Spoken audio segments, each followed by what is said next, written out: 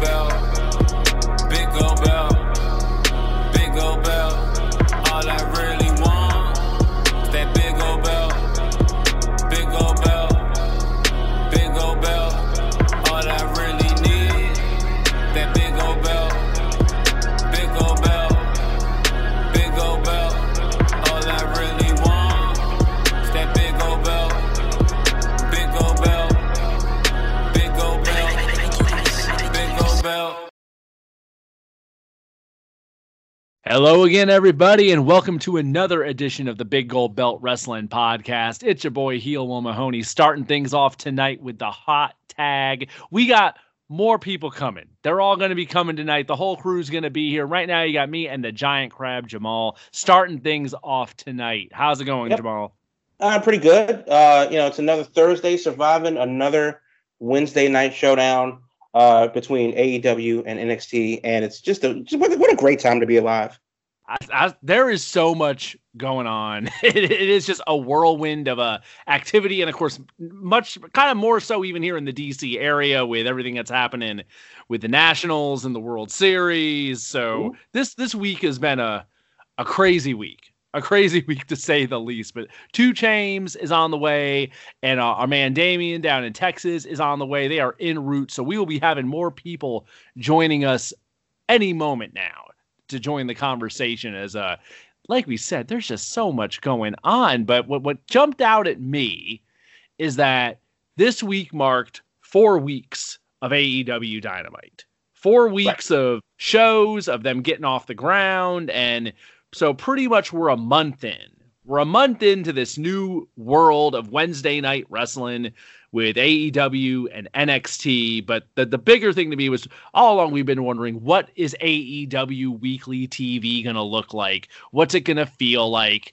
And now we have a tangible idea of that. So I was thinking this week, a great idea of kind of to discuss would be the kind of the state of the union of AEW as far as what their television show is, what's working, what's not working. And then, of course, in general, also the entire Wednesday night picture, since it's very much an evolving creature at this moment. But the big thing to me is the first impressions of AEW are out there now. We know, we have an idea of what we're looking at. So this week I thought was a really strong show. And I think we were just talking before we got on the air here. You had some pretty strong feelings that this week they had a pretty good, strong home run of a show this Wednesday. Yeah, well, not a home run. Okay. Not a home run, but a triple off the top of the wall. I think they, and this isn't necessarily nitpicking, but I do think that this is, if out of 10, it's a solid 8.5 out of 10. Great show. Something they've done things that I've liked, some things I have questions about, some things don't work, and there's some other, just a lot of things are coming into play, and the pictures become a lot more clear as we see AEW set the template for what's to come. And we're still a few weeks away from their first pay-per-view, Full Gear, in beautiful downtown Baltimore. So there's still more pieces to move and more of the table that needs to be set. I don't think AEW is close to showing what their forehand is. Yeah, I can totally agree with that. And I think it's going to be a while before we really know what that is. I don't think we're going to know that by the first pay-per-view in Baltimore. What's jumping out at me is, like you said, this week was a strong show. It was definitely a strong show. It was not without its issues. There's still definitely in a period where you can tell they have a lot of ideas and not everything necessarily gets executed probably in the way they're envisioning. And I'm sure that happens on every darn wrestling show, but you could tell that there's definitely some bumps in the road that they're hitting here and there. But overall, this week, with the heavy emphasis on tag team wrestling, with the semifinals of the tag tourney, I really liked this week's show. It was a very strong show, I thought, overall. I think your metaphor of a triple, if we're going with the baseball terminology during the World Series, a triple sounds about right. That sounds about right to me. Yeah, I think the biggest problems that I had with the show are minor in comparison to what personally plagues the main roster of WWE. With that said, I do think that it was kind of weird how they had 2 tag team tournament matches back to back, opening the show. I love the fact that they started with a cold open in the ring. Yes. Great. I mean, that's amazing. How many times have I said, like, I would love for Michael Cole to come on Monday Night Raw and say, we're live in Oklahoma City, and the following matchup is scheduled for one fall. And they just go with it. And, you know, it would be great. And this isn't even for, like, a title. This isn't for any match. This is just the come-up as we're going through the tournament. Brandy Rhodes, I don't understand what she's doing. She definitely did like the evil monkey gimmick from Family Guy. I don't know what they do with her, but sure, I guess I'm interested enough to see where they go, which is the most I've ever been interested in Brandy Rhodes in a wrestling capacity. Orange Cassidy continues to work somehow, but then there's still the people that we didn't see. We didn't see Nyla Rose. We only had one women's match, and we didn't see the champion. Have we seen Nyla Rose since the first week here in DC? I don't think we have. Yes, except like she was there last week on the main show. I believe so. No, that was AEW Dark.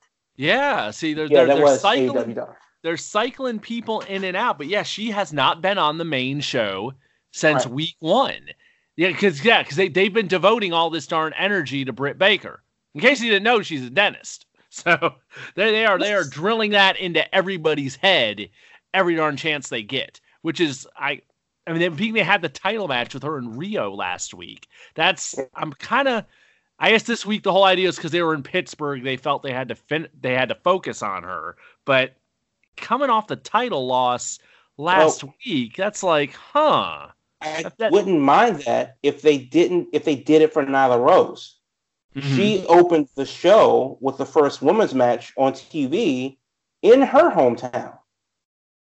And there was actually no mention of that. She wasn't from a place when they announced her in the ring at the first show here in DC. So, but Britt Baker has the Steelers mascot come out and stuff like that. And I'm not saying that Nyla Rose wouldn't have been a heel or whatever, but I think at this point with the women's roster so much in flux, we don't really know what we're getting with them. There isn't a single woman on the roster, including the champion, that makes me go, I need to see more of her. They need to get more time. Out of everything that I'm invested in AEW, all of the women are too far down the list. And I think that that's something that needs to be addressed. And conversely, when I look at the women's roster on NXT, I know what the difference is. They have characters like Rhea Ripley, Shayna Baszler, Bianca Belair, that makes me go, I see why you're catching fire. I see why you're a thing. I think a lot of people don't believe in Rio as a champion because of her size, and I think that's unfortunate. I think a lot of people don't want to believe in Nyla Rose because she's transgendered. Well, that's also unfortunate. But these are things, as we've seen how dead a crowd can be and how active a crowd can be, that can enhance a B-plus match to an A- match. So I think, unfortunately, we don't want the women's division to become a bathroom break, as it has been known to be in the past in other companies. I just hope that they invest. They need a character. They need like a face, like an actual character that's not the champion, that makes you go, I'm invested in what she's doing. And other than Jamie Hayter, who I do like from Stardom, B Priest's tag partner in the tag team tournament that they have going on right now, I definitely want to see more of her, but we just really haven't seen a lot from a lot of people. Like Sonny Kiss, we saw once on AEW Dark. We haven't seen Sean Spears since. So like it's kind of like it's at the point where I love the fact that they give them 15 minutes, but I would settle for 8 if we had more matches. Mm-hmm. This was one of the main issues I was having last night. That was kind of really starting to stand out to me now that we've seen as few shows. There is so much emphasis, it seems, being put on giving guys match time and having every match be like an epic encounter with false finishes and big drawn out matches, which is great. But I don't think every single match on AEW Dynamite needs to be that. You can switch it up and have a few shorter matches where the intent is not so much the match itself, it's getting the people in the ring over and introducing characters. And that's where I think they're falling short, is you have the main eventers that your Cody, your Jericho, and you have like your top tag teams that they're spending like, a lot of time focusing on, like the Lucha Brothers and of course the Bucks, and you got Kenny and you got Moxley. But once you get past maybe the top 10 or 12 people, there's a lot of people that we're seeing, but we're not finding out really who they are. Right. What's the deal? I think that's the kind of stuff where I want to see, some more emphasis on some video packages or something to introduce these people. Because, of course, we're hardcore fans. We know the indies. We go to indie shows. So we know who all these people are. But I'm thinking of the people who just started watching 4 weeks ago when it came on TNT. There's got to be a ton of people watching this show who have never seen AEW or any of these people before 4 weeks ago. So to them, who's Orange Cassidy? Who's Orange Cassidy? Who's Nyla Rose? Who's let's see, who are some of the smaller other characters? Who's Joey Janela to them? These are the people that there needs to be some fleshing out done to their characters just to introduce them to people, to explain who they are. And that's an area I think NXT does a better job of, as far as like just getting these people over and understand, just so you know who they are. Like I said, the women's division is it's a stark difference between those two shows. The NXT women's division is stacked with clearly defined characters, and there's a ton of them. And then you flip over to AEW, and it's like you got maybe 4 or 5 women, and really only 2 or 3 of them have been focused on, and the rest are just kind of been cannon fodder. So that's the area they really need to work on. Where all the depth is on AEW is the tag division. The tag division has a ton of depth. That's, I think, the strongest thing they have going on.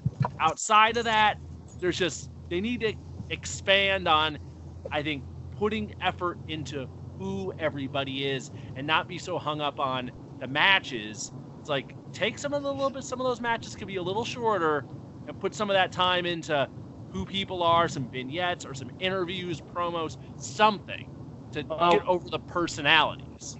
The problem is, and I want to agree with you, but the problem that I have with that is, if they did that, then AEW is just SmackDown with more color. I'm not saying that they should change the matches and the way they present themselves. The people that are getting over because of these matches, because of the fact that Private Party, who went from indie darlings in the tri-state area of New York to top tier contenders to any tag division in the country, dare I say in the world, Private Party are out there making a name for themselves every single night. And it's not because of the promo work, because they really haven't done any. It's because of the gimmick.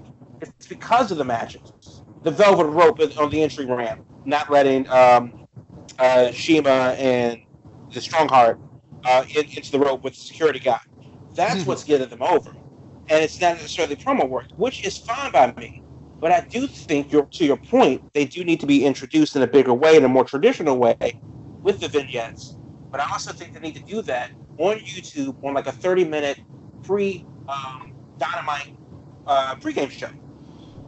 I like AEW Dark. I like that it's just over an hour. It's great. But it's also 4 extra matches.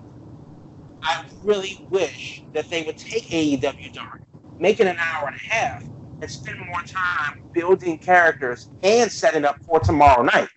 They're not really doing that with Dark. They're just presenting extra matches and giving you a taste of what you already saw when you watched it on Wednesday.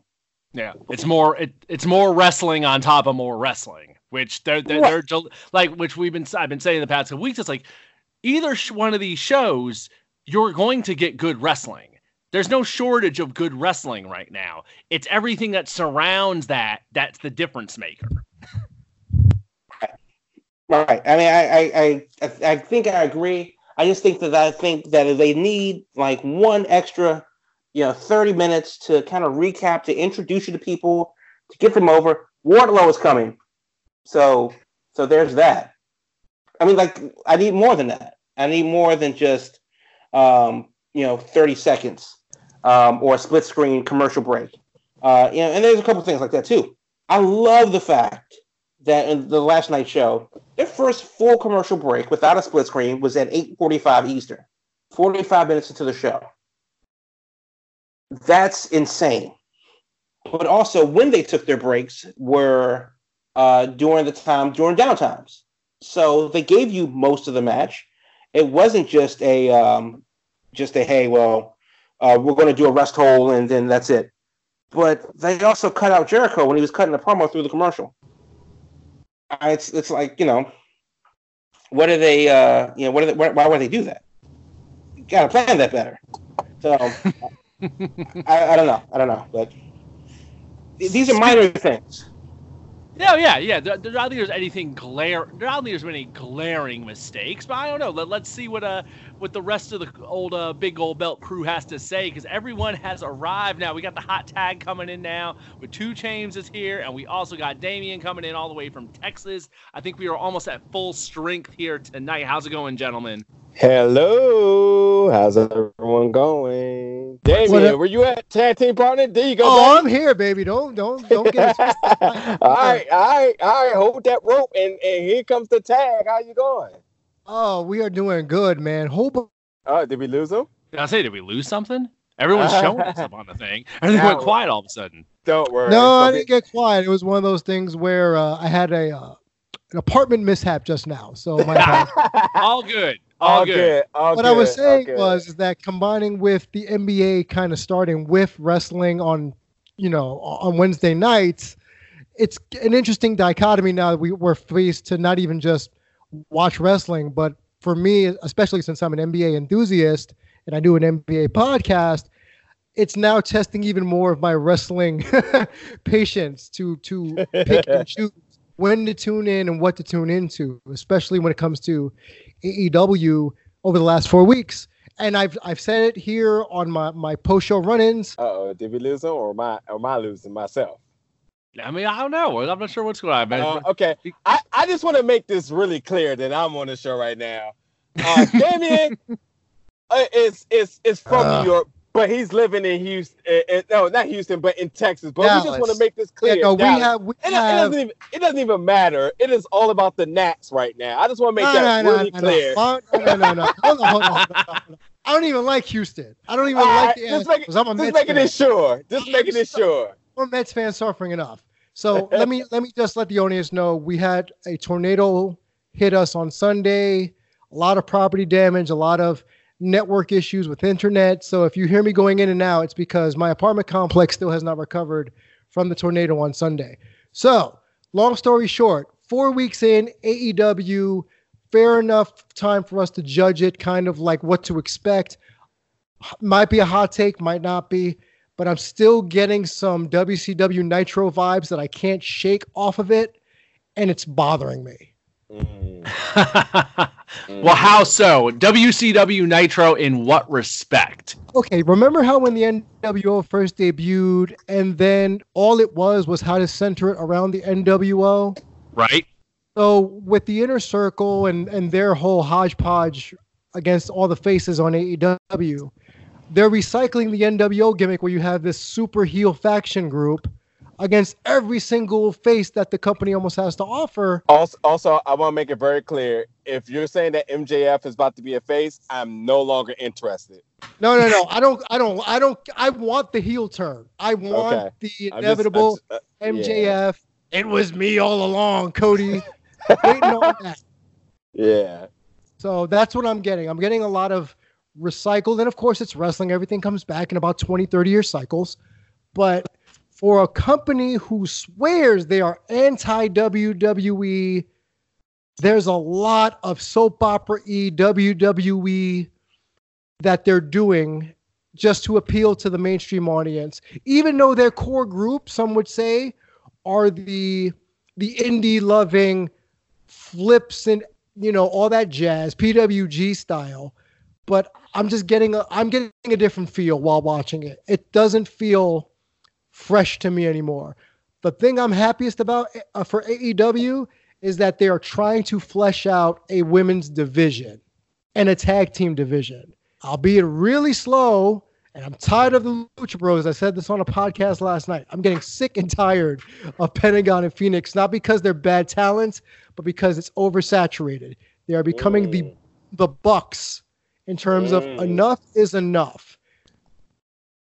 All right, so first off, my first question is, what podcast was that?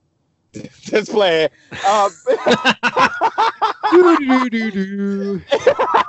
Nah. My question goes back to when we first started talking about AEW, and I'm glad the whole team is here tonight. And my biggest question, and it's going to be a question back to you guys, is that can AEW do television? We knew the talent was going to be there, and Jamal brings up a lot of the same points that I would also bring too, is that we've seen these guys. We've been on the road. We've taken buses. We've taken trains. We've done up at nights, planes in and out of towns to see some of these talent. So we know what they can do in the ring.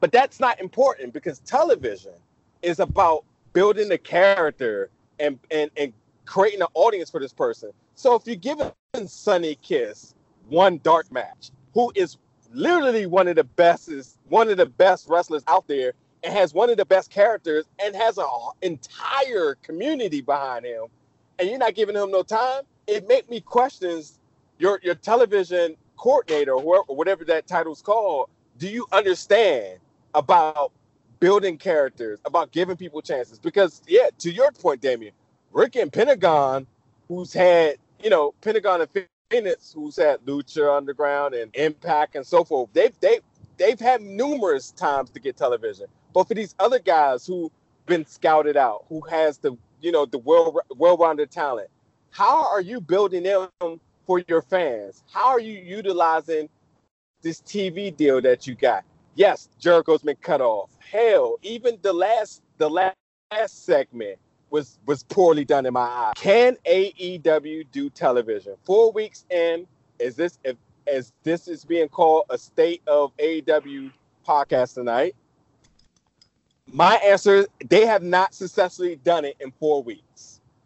Not yet. Not saying it's over for them, but for 4 weeks, they haven't done it because they have not utilized all the talent. They have, hell, even if TNT isn't giving them enough time, you still have YouTube. Hell, I got an alert today for being the elite. What is it called? Riding with, what is it like? Eating with or ordering food, room service? What?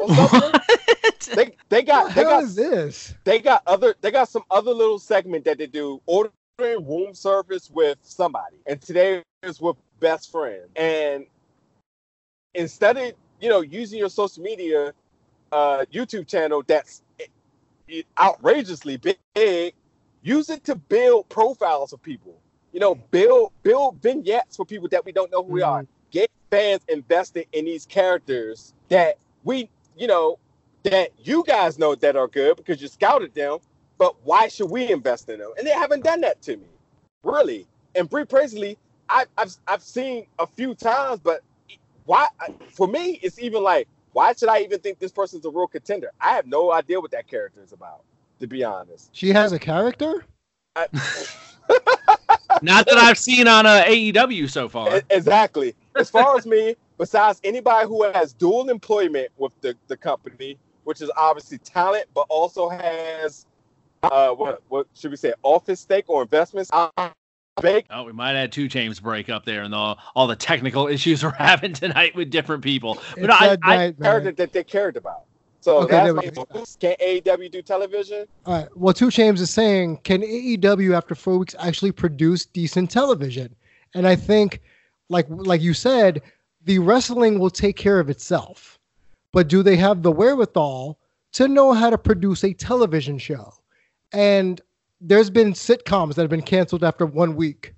You know what I mean? So 4 weeks in, do we know? I don't think we know completely yet. They're delivering wrestling, but they need to get. I mean, I'm looking at last night's show, and I've been saying this for weeks now. I guess since the tag tourney started. I guess since they showed up during the summer. But I'm looking at the Dark Order, and I'm like, why am I supposed to care about the Dark Order? Why? And I know a lot of people have been saying that as them being one of the acts that's sticking out like a sore thumb in AEW, that people are just like, what's the deal with this? why are they here? You know, what's the point? Why are they here? What is their role? Why should I care? And they got, national TV last night on AEW Dynamite, and people are still asking that question. So what, there's I think tons of acts like that they need to flesh out. They need to explain who they are. They need to give reason to invest in them, especially if you're only watching this show on TNT, then that there's all this other stuff that you're just not seeing. Oh, okay, so I've been kind of silent, and I kind of want to hear what everyone is saying, and I think that you're all wrong. No surprise there, Jamal. Yeah, I mean, just absolutely dead wrong. It's not that they're doing every single thing perfectly, and even as I said before, you guys may or may not have heard, their show last night was an 8.5 out of 10. Mm-hmm. A very good show without its nitpicks. Kevin Nash had a very interesting tweet earlier this morning where he says, well, if Jericho's in the luxury box with his ticket, how all of a sudden does he have a mic and he can cut in? I mean, they did the air horn thing to interrupt Cody's deal, and now he has a microphone with an AEW flag on it. Why wouldn't Cody just tell the truck to cut him off? I mean, these continuity issues and stuff like that they've done to make sense. The ending where they ended with the finish to TV time remaining. Well, if they had 15 minutes of TV time, why would you book 15 minutes? You're telling me that the Britt Baker match couldn't have gone 2 minutes shorter, and that the Joey Janela and Kenny Omega match that we've already seen before couldn't have gone 3 minutes shorter, so that they had a full 20, and this is supposed to be your main event? I like the ending. I do like the ending. But honestly, if they ran out of time, they should have just run out of time. And the last thing we saw was the logo pop up at the slug at the end going, that's literally all the time we have. This match is a draw. We'll see you next week. But they had another 20, 30, 40 seconds after that. So those little nitpicks and continuity issues, especially if you're going to base most of your show on the wrestling, has to be spot on, and it ain't. Now, granted, it's a far cry from the pay-per-views earlier this year where they were just missing spots and they were just missing wrestlers and they were spelling things wrong and all this other stuff. And they were literally running out of time, and then Cody would cut a promo off the air that people would show up on Twitter later.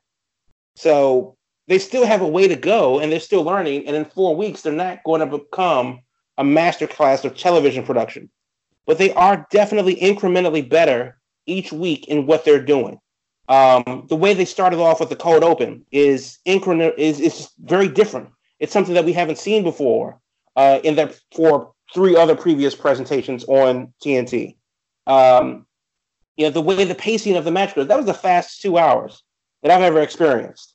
The fact that they had their first commercial break without a split screen 45 minutes into the show, that's insane. So they're doing a lot of different things that I do like, but the obvious things that they're not doing as well as they could do stick out as well. As far as building talent, well, this is why I said they need an actual show. We need Alex Marvez, get his ass off the couch and put him behind the desk and have a little, just a show introducing things. It can't just be the Being an Elite channel. It can't just be 2 or 3 words of AEW Dark. And you can't assume that everybody follows you on Twitter. You need a dedicated place where everyone can come to see what the storylines are and how they will be built, since you're not going to do it on TV. And that's fine by me. I actually prefer wrestling over storylines and character building because I'm here to watch a wrestling show, not an office drama, not a soap opera. Right. And I think that if they start to do that, again, as I said before, if they start to do that, then they'll just become SmackDown. One other thing, and I'll end it with this, as far as my main point goes, Cody also needs to start sounding like a bitter widow and get the WWE's out of his mouth. It doesn't matter what that other show is doing anymore. You're a month in. Right. We know that there's a difference between AEW and NXT. And honestly, if they start cutting more promos, they'll just be NXT. Don't do that. Do what they're doing. And if they're dead serious about it, where Cody says, Jericho says, the Bucks says, we're just going to do our show. Cool. Do that. That's what's gotten them this far, this fast. What they don't need to do is fall back into the same tropes or use, unless it's spontaneous, like the Jericho remark about "We the People champion stupid." That was a great off-the-cuff moment, and I wouldn't want him to change that. But when you purposely bring up that other promotion or purposely bring out the Smash the Throne as an obvious shot or something like that, that comes off as petty. So, and it gives people more fodder to bring up the comparisons between WWE and AEW. I mean, NXT and AEW specifically. After 4 weeks, I think I can categorically say that it doesn't matter what the rating says. It doesn't matter which show is more popular or who has more trends of social media or whatever. AEW and NXT are not the same show. Do not watch them as the same. It's not the same product. They are giving you something different. If you like that, cool. And if you don't, then there's a shit ton of other wrestling to watch. But I think the Wednesday Night War was more of a day-long skirmish.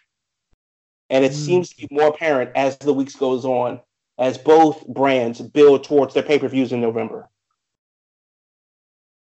Yeah, Go ahead. No, okay, ran over. Ran over. Yeah, you put the pin is in it. There you go.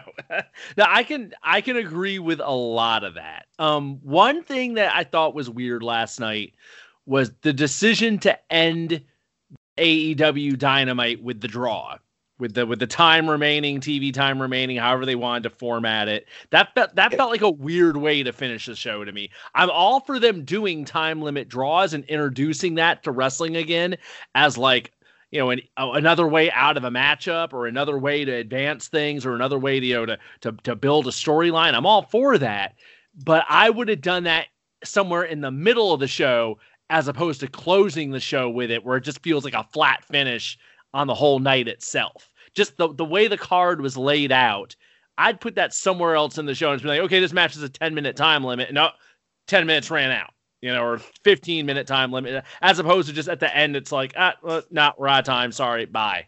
I don't know. Just that finish felt weird to me. I like the ideas of draws, but not how they executed it last night personally.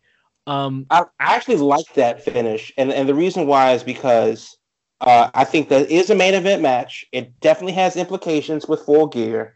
We know that Moxley and Kenny Omega has unfinished business.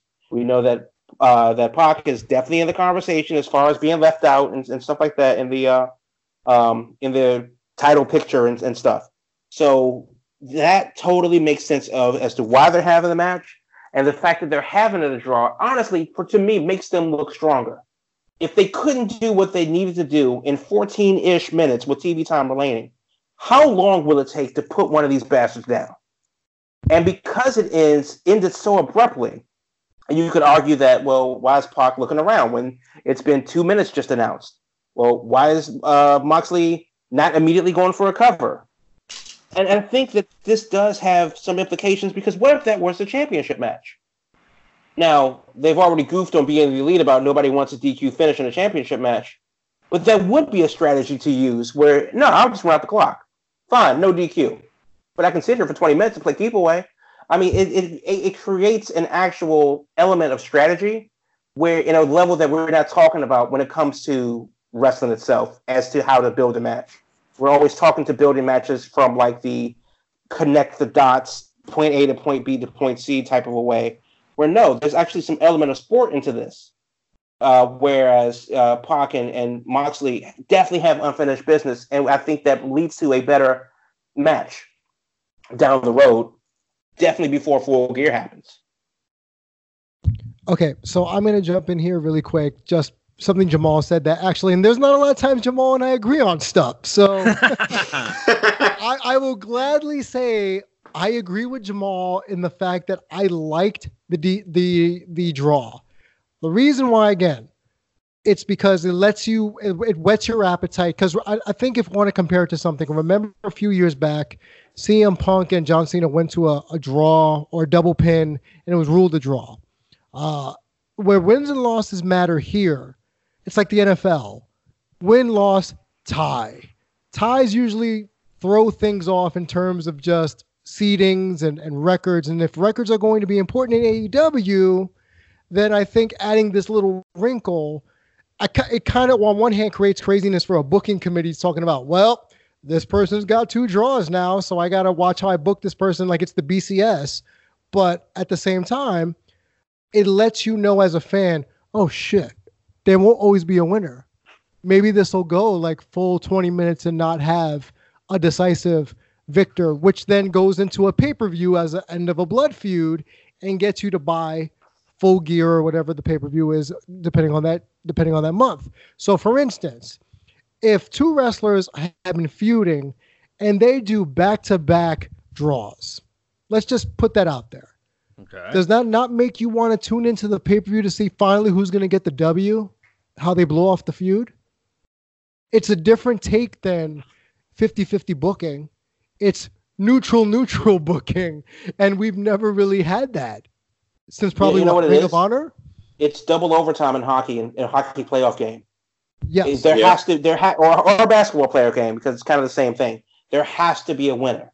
And I'd be damned, as a fan of basketball or hockey, but you get to the first overtime and there is no decision, and you go into a second one, well, you know you're staying up late. Yes.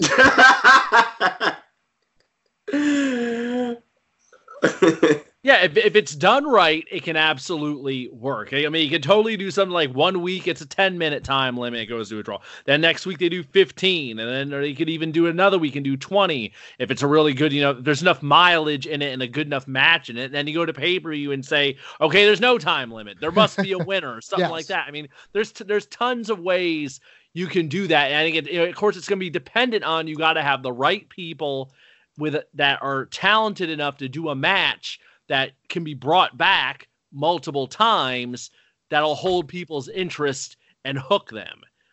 Now, something I thought of that we were just talking here, we brought up, the whole wins and losses are going to matter thing that they've been hammering since this whole thing took off the ground last year.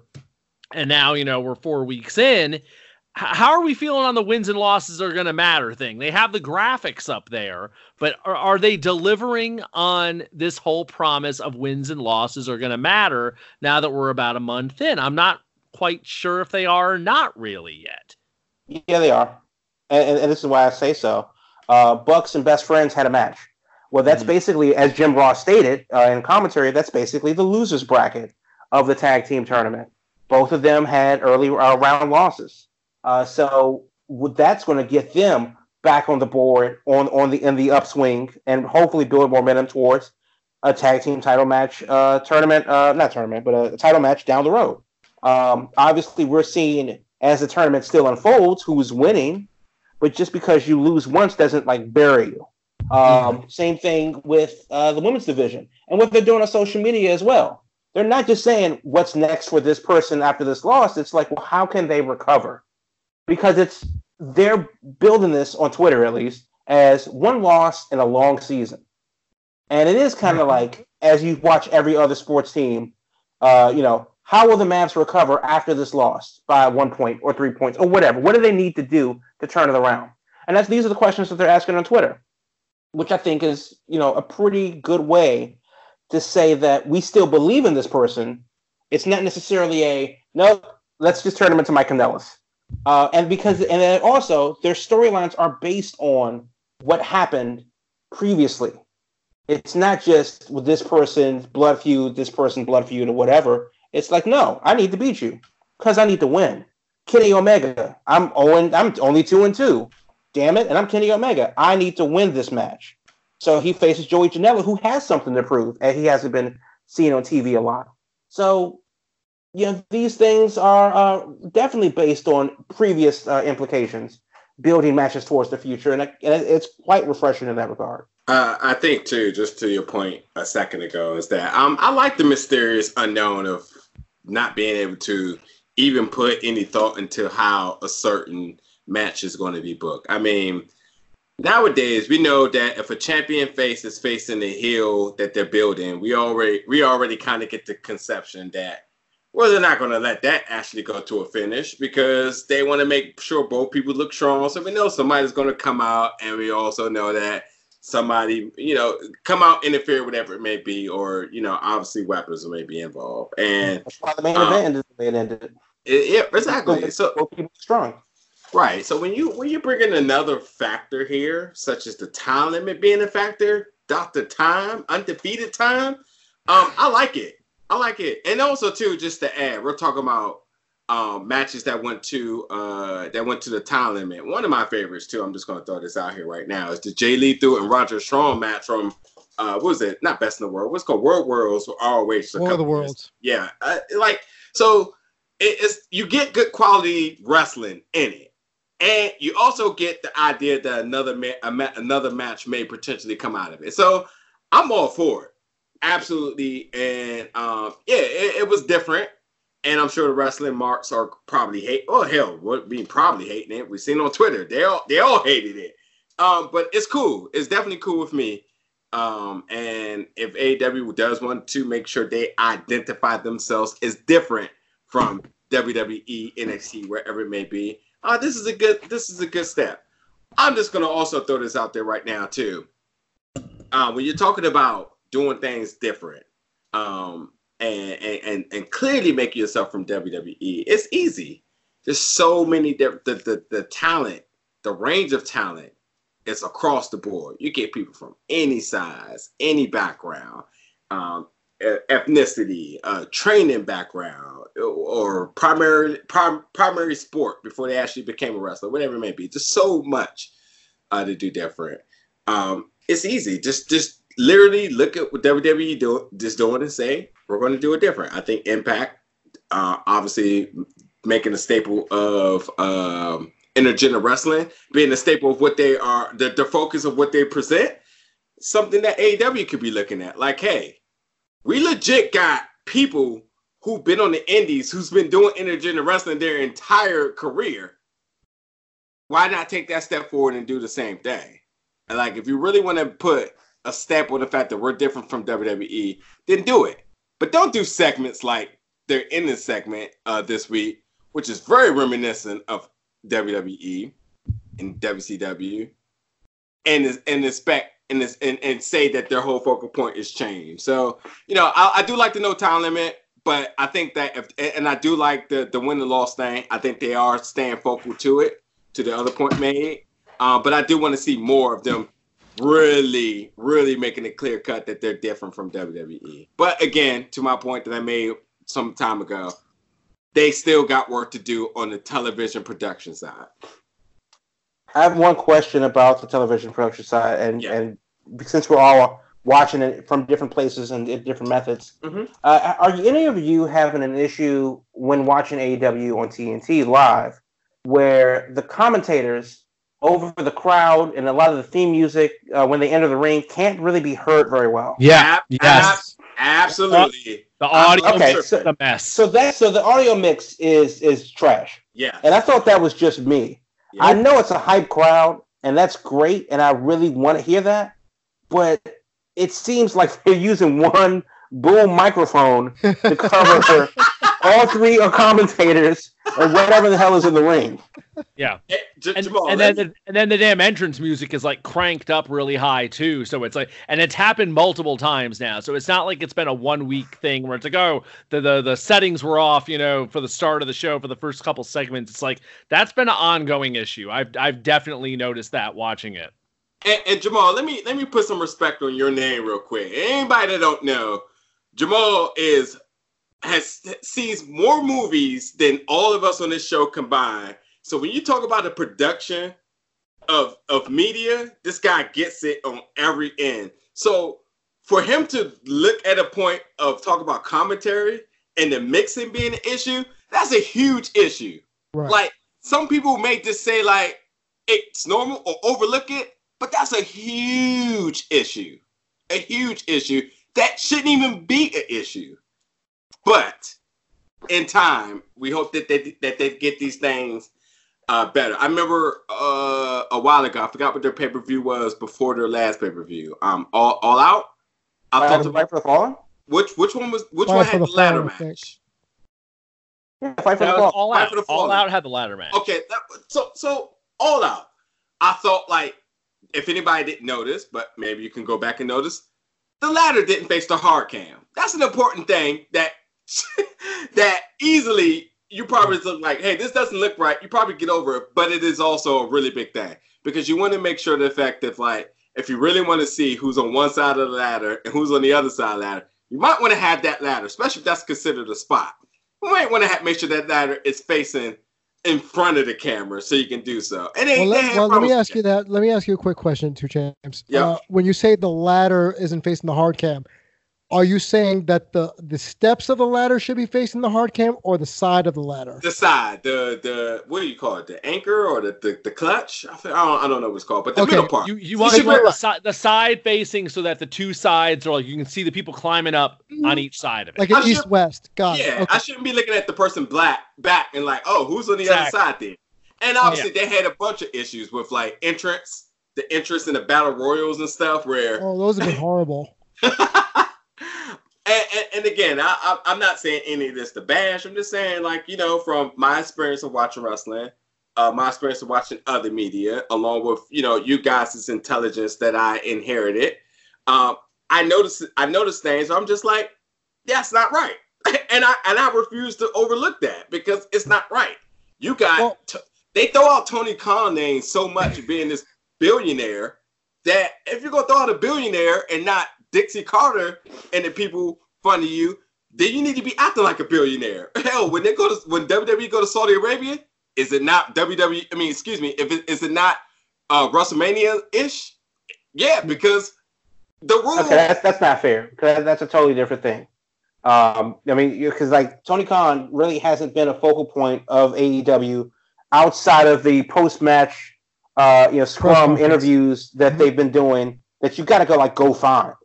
So Tony Khan isn't the character, and I'm not going to, and neither are the Jaguars, and that's just those are mutually exclusive. I'm just saying, and the idea of them saying like this guy's a billionaire, excuse me, and he has all this funding, then elementary mistakes shouldn't be happening. But he's a fan, though. But he's a fan that invested in wrestling. He wasn't born into this business. He doesn't know the nuances just yet.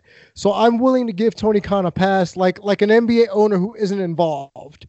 If they're just putting money in and letting all their wrestling people take care of it, Tony Khan has no responsibility unless he's going to be this celebrity figurehead owner that they're going to put out in front of the camera.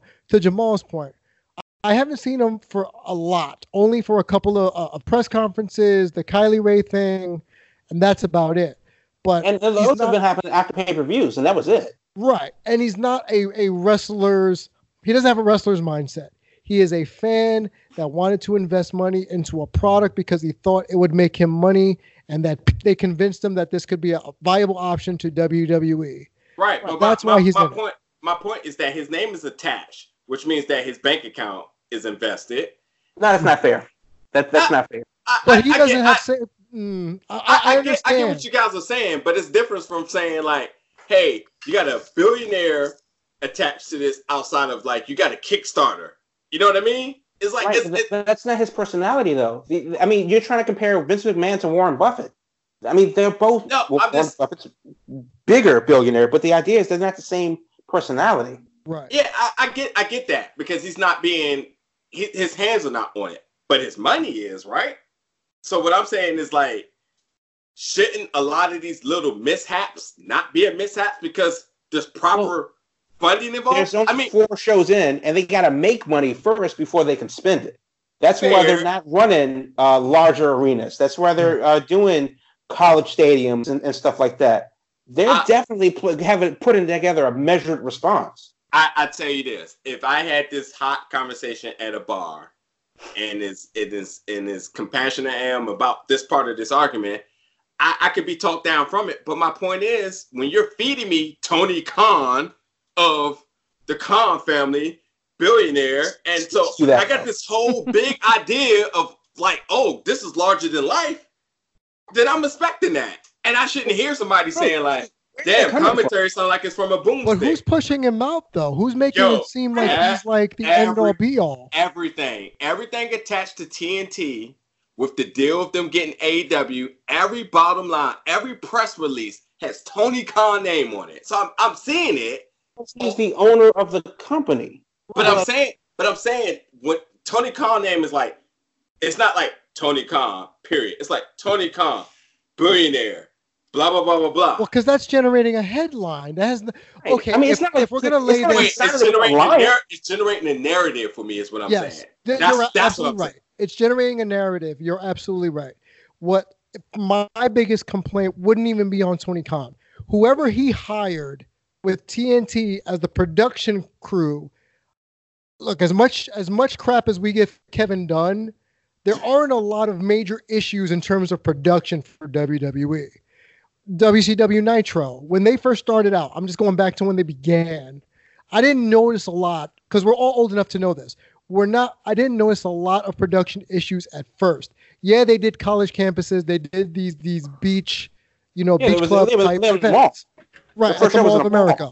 Yeah. So, again, to Jamal's point, I'm willing to give them the benefit of the doubt after 4 weeks to say, well, the production isn't great, but they need to tighten this up. Do I put that on the feet of Tony Khan? Potentially only because if he's involved in the hiring process of the producers. If that's TNT, then that's TNT's bad. Right. Well, they hired away the team that was working at Impact. And the team that was at Impact is all ex-WCW people. So there's kind of a track record of bumpy production there, where it's not like they brought in new people, and it's not like TNT is just, using whoever. It's like they're using wrestling people that have been in wrestling forever. But by that same token, it's like, okay, you're hiring away Impact production folks. You're hiring ex-WCW production folks. It's like, okay, it's 2019. What about some new blood doing this of some sort? I mean, when I heard TNT was picking up production, I immediately started thinking, maybe they're going to have like some like their NBA team doing it or something, or they got to have a sports department producing all these NBA games. But apparently that wasn't the plan. It was just kind of like, okay, well, hire who you want. We'll foot the bill. So that's something that has to be changed, though. Turner Sports is definitely a thing. But I think also to add some perspective to it, the home market for how we consume television is not the same as it was in 1994. TVs are better. Audio systems are better. Everything about the home system is better. The experience is more enhanced now. It's more intuitive. It's more interactive. To that point, I think that's why we're able to say, well, is that my surround sound, or is that my stream, or is that whatever? Because these are the things that we have at home now. Whereas in 1994, we were all allegedly stealing cable and trying to get one copy box to work. That's where we were back in the dark ages, where we had to like switch from A side to B side manually. These are the problems that we had. But now we're like, well, my receiver doesn't say Dolby Cinema anymore. What the hell is TNT doing? I'm not getting 5.1 lossless audio. I want my money back. And these are the problems that we have with commentary, but also they need to know these things because that's how we're experiencing them.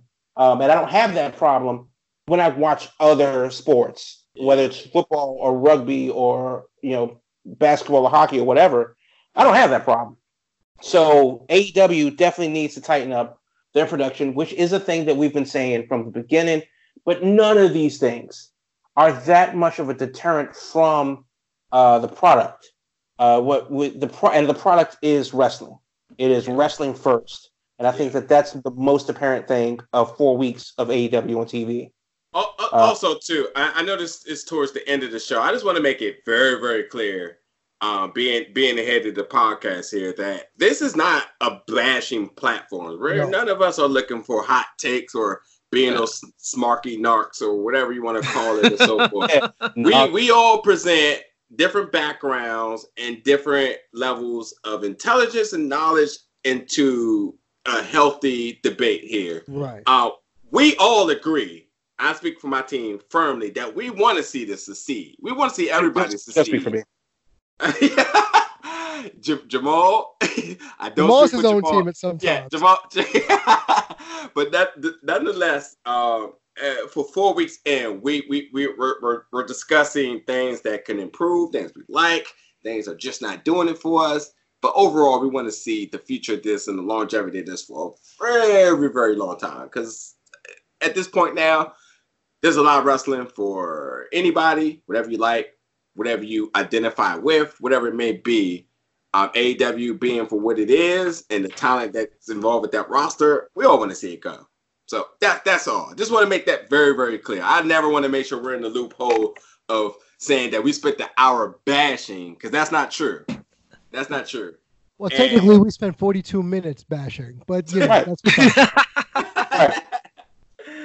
But to my point, also too, Damien, I don't know what time I jumped in, so I'm not sure. I just assumed an hour. But to my point as well too, I just literally, for the little mishaps that are happening, I hope that there's an evaluation team or an analysis or assessment team to a point that they sit down and say, how do we do this better? Now, when you talk about the producers and so forth that's involved with this, I would think that the Bucks, who have been tremendous in utilizing YouTube and other platforms, also, as much as they have seek talent from all over the world, are also saying like, hey, we know what our niche is. We know how successful our YouTube is. Hell, if no one has access to the YouTube, they can check their analytics. So they can see demographic countries and all that other stuff. That if they know that YouTube is so successful, they know what their fan base is. And I think that, even if somebody doesn't have the whole, very long resume of an extensive career working in wrestling, that if somebody that knows how to work social media for this generation, that should be somebody that's in the office. And the reason why I bring that up is because at this point now, we shouldn't be saying AEW looks like WCW, because WCW is what, 25 years ago? I'm not sure. I made that number up. Well, it's 18 years ago since it ended.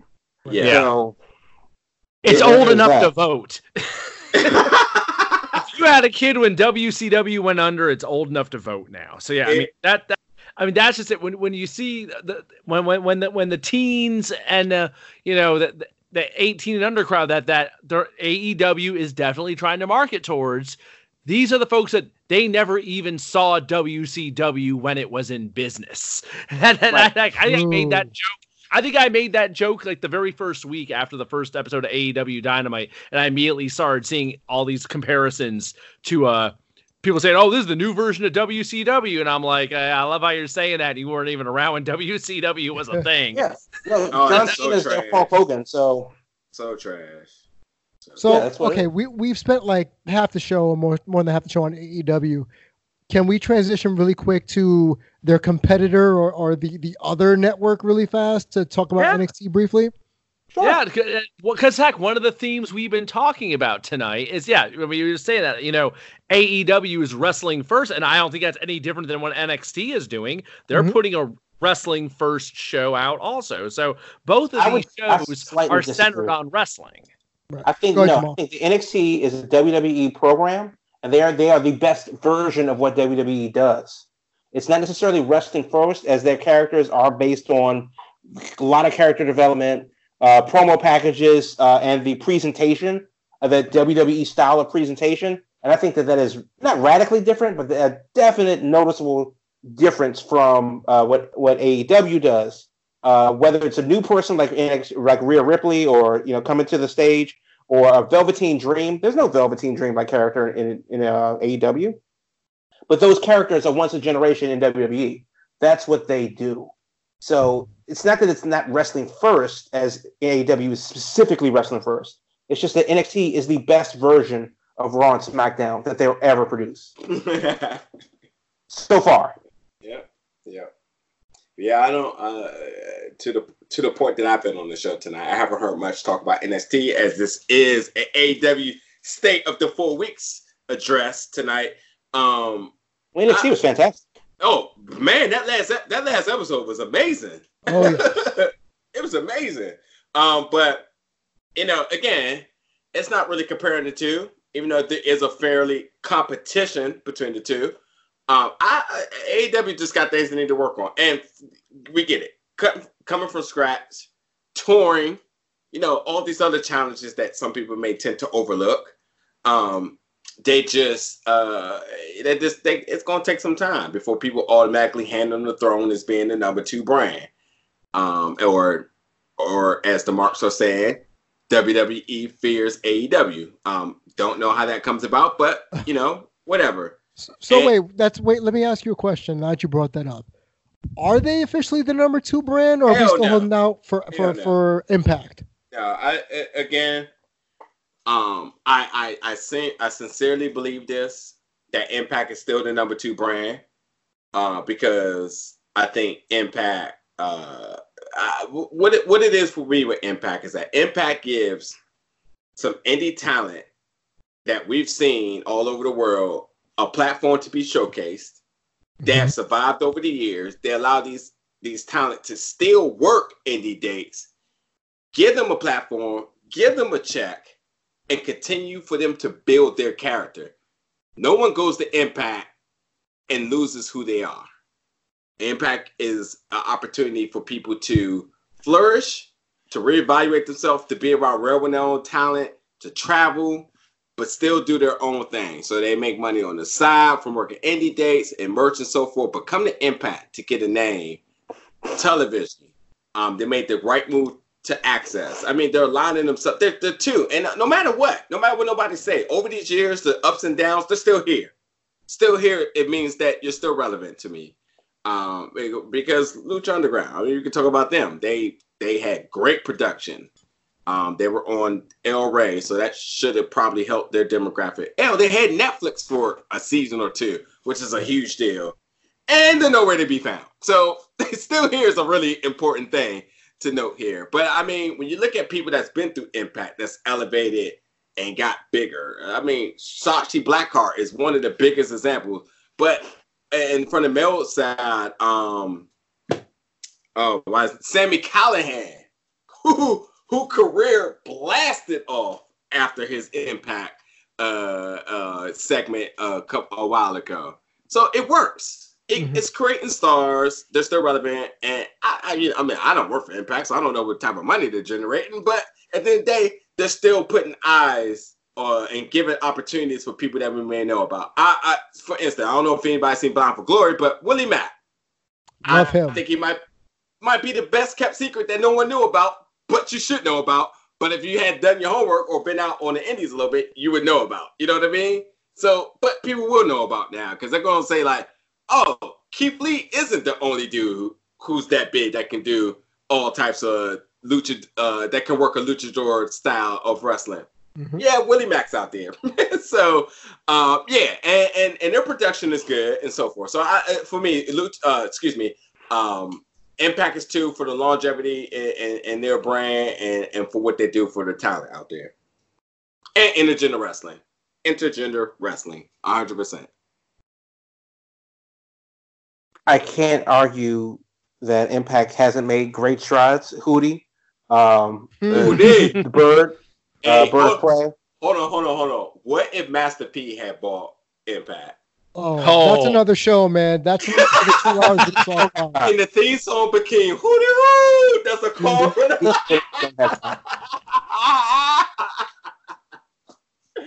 that. I mean, you can't write anything better than that. Go ahead, Jamal. But I don't think that Impact is number 2. I still gotta give it to NXT, AEW, Impact in that order. But as far as what I'm willing to watch, and there are obviously a bunch of different metrics as to say who's the best is. SmackDown is the number 1 show because of reasons. No, New Japan's the number 1 promotion because of their inroads into America, and once that takes off, they're going to kill everything. But then, what about Raw? Raw is actually going to put together a show. They're putting together a roster of Paul Heyman's shoes, and that's actually not bad on paper. And some storylines, once they flesh them out, I'm like, Raw this year may be trash, but I think they're building towards something with who they have. So don't sleep. Everybody's paying attention to SmackDown. Raw may surprise people in 6 months. So there's a lot of different things like that going on, and I think a lot of people are so hung up on AEW because they're the new shiny toy, and that's fine. But AEW has also impressed in a lot of ways. That's great. That's great as well. Impact, I think the biggest thing for them is just continuing to do what they've been doing and sustaining. They've taken some inroads. They've stepped up their production. they seem to finally have it back, the train back on the track in a way where I can say that, okay, even if you can't find AXS TV on your cable now, Twitch is free. So watch Impact on Tuesdays. I mean, like little things like that to kind of get them, doesn't cost a lot of money, doesn't cost a lot of production cost and value and major satellite deals and $2 billion a Fox or anything like that. No, it's just like, listen, you got a decent internet connection. We will find you because we're Impact. So, I think that there is a thing, something to be said about that, where Impact makes me want to watch them, but I'm not subscribing to cable to watch Impact. I have been trusting different streaming services to find AEW though, and while I'm doing that, I'm also peeking NXT. And while I'm doing that, if I'm not doing something else, then maybe I'll watch Impact. But under no circumstances am I trying to see what Ring of Honor is doing. Jamal, but to your point too, like I understand that, but then also Impact is still on Twitch. Exactly. So you don't have to have cable, and again, that's why I think in companies who are desperate, who says we want to make sure we're still a staple, I think they have defined the epitome of what it means to saying like we are going to stay afloat no matter what. And meanwhile, ROH is like, actually, I don't even know what they're like because right now I still can't put any bit of like rationality behind them. And while NWA is killing it, they're a great show from NWA. On YouTube, I don't know. Maybe next week we do the state of NWA Power. Maybe that or ROH. Well, if it's ROH, we definitely need to shine a spotlight on NWA Power next week. So. Week to do that because that'll be 4 weeks of NWA Power next week. And as we've been talking about tonight, which is like people doing different things and trying to make their show different. There is no different show out there right now than NWA Power, and that's their best asset, I think. That show is completely unique from everything else going on, and I love that about it. So props to NWA Power for doing something completely different. To rewind to what we were just saying about Impact, I think Jamal totally nailed it on the head. The biggest thing Impact needs to do, which has kind of been an ongoing thing with them just for years now, they would always start to get a little bit of momentum going. You start to hear some decent things, and like clockwork, every couple months there'd be something. It'd be like, they take 2 steps forwards and take 4 steps back. And they gotta just get on a path going forward and have some sustained, a clear path for a while. They don't even have to do anything big, I don't think. Just have a good 6-month, year run where you're not like having some scandal break out or you're tripping over your own feet or something. Just some stability. Stability is what they need. And now that they got access and they don't have to worry about the TV situation for the first time in years, this is their opportunity to do that. Show me some stability for like 6-9 months, and that'll go a long, long way to helping them. That's the number one thing I need out of Impact, to invest in them. Absolutely. What else? Is there anything else we want to touch on tonight? Okay, so there's 2 things that I do want to touch on. 3 things, really quickly. Jake Hager apparently has a fight this weekend.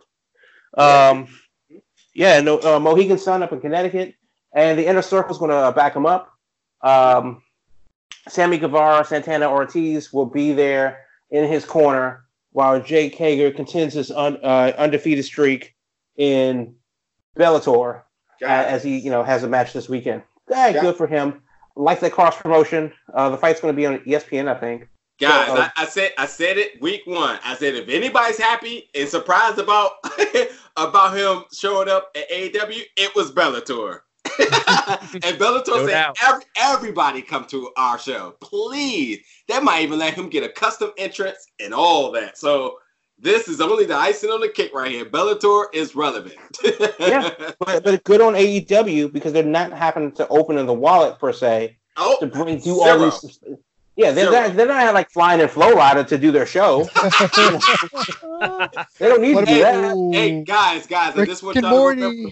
I want y'all to remember. I was hoping somebody was gonna bring that. I just want y'all to remember that R-Truth opened up for Hagler his first or second match. I remember what it is. So like they're completely open for whatever puts eyes on their promotion. So this is an easy win for AEW, but Bellator right now is super happy for the publicity. I mean, they're spending their money wisely in AEW, and I think that's apparent.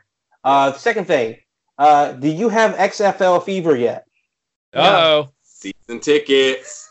Right. $100 for them. $100. Let's get it. Serious? They're $100? Yep. Yeah. And now we know the very package for $100. Okay. Yeah. And now the very first game will take place here in DC at Audi Field. Yeah, we will. I will be there, and I think I will make sure that we're all there. I definitely want to go. I'm very excited for that. Yeah, I mean, I need a reason to go to Audi Field because soccer. Thank you. Thank you. But yeah, it's interesting. I don't know how much money I'm going to spend on merch or anything like that, but it will be interesting to take a trip down to the Navy Yard starting in February of next year. Jamal, to be clear, you're going to spend more money on merch than your tickets because the merch is great. the logo and everything is amazing, and I doubt it's going to be. It could be regular prices, whatever it may be. But the way these tickets are set up right now, you're never going to spend more money. In February. Yeah. Well, yeah. Right. So, yeah. So that's the thing. Tickets, season ticket plans are available now at xfo.com. Click on your team name in your city near you. Only 8 teams and one travel team that just like plays on the road. But tickets go from $20 per seat to $100 per seat. And Audi Field is one of the newer stadiums, but they're also playing at like MetLife and a couple of the other bigger football stadiums, Raymond James Stadium down in Tampa, and the ballpark in Arlington somehow. So that'd be interesting. It'd actually be pretty cool to see the football team in a baseball stadium. Don't know how they're going to do that, but I thought they would turn that down. But either way, XFL Fever, catch it. The last thing I want to say is Brandy Rhodes. She had her thing and she just went off on Jamie Hayter on AEW last night. Now, the only thing that she tweets out, and she's completely changed her profile picture and her banner on Twitter to just all red, and it just says, "Don't touch me." I'm very interested to see what this is. There's no other explanation to it. Everybody's literally going, "What the hell?" And then at one moment, and it only took one moment, people are talking about Brandy Rhodes for her in a way other than she just being out there as Cody's wife and valet. So good on all okay. Good on all of that on all fronts. One last thing: have you bought WWE 2K20 yet? No, bro. Somebody cut the show off right now. I'm not dealing with this. Run the other way from the store if you have plans on doing that. If you haven't bought it yet, you might want to hold off. If you have bought it and you have a PlayStation, get that refund, baby. Email Sony. They may give you a refund depending on your situation. There have been people that are posting chat screenshots to the Twitter machine where they are emailing Sony on the PlayStation Network saying, "Yo, my game is buggy as hell." Well, no. So here's a refund or credit or whatever. Past results does not equal future gains, but it doesn't hurt to try, and it is happening. So you might want to get on that now before Sony says, "Well, buyer beware, deal with it." And I want to add my 10 cents to that really, really quick. Being an avid gamer myself, Red Dead Redemption 2 was very buggy itself. Very good game. And, you know, there was a lot of displeasure on that. Fallout 76, super trash with the promises that they made and how the game didn't deliver. I'm letting you guys know, for those two games who I thought was very, very worse than what I'm seeing with 2K, the fact that they're giving refunds on 2K only lets you know that it's that times 10 on how bad it is. The demand of people wanting their refunds must be out the roof, and Sony is like, "Oh, we don't want nothing to do with this." So 2K20 was trending, and then I think that a picture of Becky Lynch without her face or without skin kind of went viral. So that's support.playstation.com. Give it a try. Black Friday won't be getting you. I don't care if it's free. That basket will be a pass. So, yeah. Thank you for saving me some dollars. Right. Okay, so let me jump in then after the 10-cent commentary. First off, that game is trash. We all know that. I'm not buying it. The XFL, no. I'm not going to lie, I still have a Sacramento Surge jersey from the World League of American Football back in the day because I was a big fan of that. So just from the jersey, the apparel perspective, I could probably see myself getting XFL memorabilia because, yes, some of the graphics are on point, and if you see them being worn by the players, you might like it even better. The Brandy Rhodes thing, I don't want this to be she becomes Stephanie McMahon 2.0, where she just feuds with random women on the roster and reminds them of her role within the company as far as being like brand management or whatever the case may be. I hope it doesn't get to that point. Finn Balor as a heel, thank you, Jesus. I've been waiting for it for God knows how long. Bring back that guy, Prince Devitt. Agreed. Thank you very much for that. So I'm very looking forward to the fact that heel turn was vicious, and he put the gun symbol to Gargano, which if you're a WWE person, you're like, wait a minute, is that a gun? That's not PG. Is he insinuating he's going to shoot Johnny Gargano with his tattoos? Like, good Lord. I enjoyed it. That Bloody Sunday or whatever Brainbuster was on the steel was beautiful. That was a home run. Oh yeah, definitely. I think that was in that 20-second, 30-second beatdown for me made me want to watch NXT the next day. And again, this goes back to something Jamal said a long time ago, where it's going to be the WWE main roster products that come down that bring in the regular audience to say, oh shit, we got Finn Balor. Maybe we're going to get now we got Breezango kind of doing their thing in the tag team. But that right there, that is a storyline that is a WWE crossover with NXT, a main roster storyline crossover with NXT. Then when you got Ciampa against everybody and their mama within Undisputed Era, you have Dijakovic with Lee potentially forming one of those awkward alliance tag teams eventually, because I feel like that's the way they're going to go. They're going to become the new Bar probably in NXT. So I'm interested to see where NXT takes their storylines going into the next takeover.